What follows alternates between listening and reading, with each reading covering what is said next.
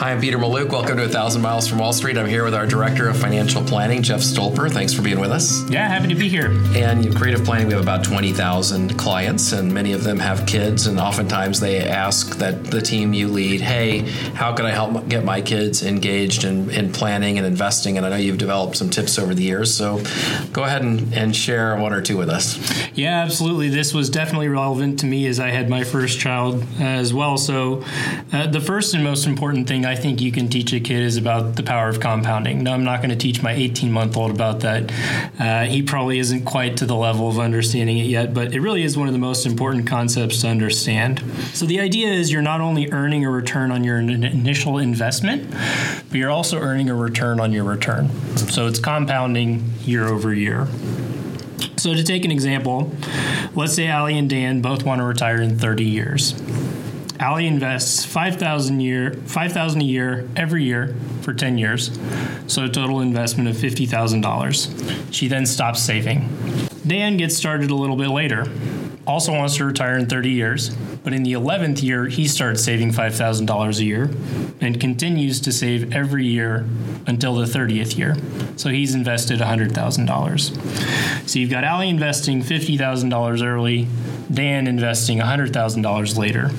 Both earn a 6% rate of return every year. At the end of that 30-year period, Allie would have $211,000 and Dan would have $200,000. So you can tell, just because Allie started saving a little bit earlier, she had to save less and also ended up with more money. Yeah, that's like not just a message for kids. That's a message for our typical client. Like if I meet somebody in their 40s and I show them the power of just saving a small amount starting at age 40 versus a very large amount at 60, it's really eye-opening to them. I'm going to share a compounding story myself. So my niece, Vanessa, she, about a couple of years ago, I think maybe she turned 15 at the time, and she had really worked really hard and all summer and got $500. And so she texted me because they don't know how to actually make phone calls. So she texted me and she's like, hey, Uncle Pete, what do I do? How do I make money on this? And I'm like, well, let's just put half in the S&P 500, half in the international index, and, we'll watch it grow. And well, anyway, I'm there at Christmas. I've forgotten all about this, and she's really upset because she's down, 15%. No. So you also, if you're teaching this to kids, you have to explain that you cannot look at this over 3 months and that it doesn't go up 6% flat every year. That you got to look at it over the very, very long run, which is a very difficult concept for kids to understand. Yeah, it's totally true, and I think it's amazing that Vanessa wanted to make an investment. I'm not sure she does anymore, but if she did, she wanted to, though. It was past tense. That's very true. Yeah, my dad took a similar approach, who also works in the financial services industry, and I think is a great way to get your kids interested in investing.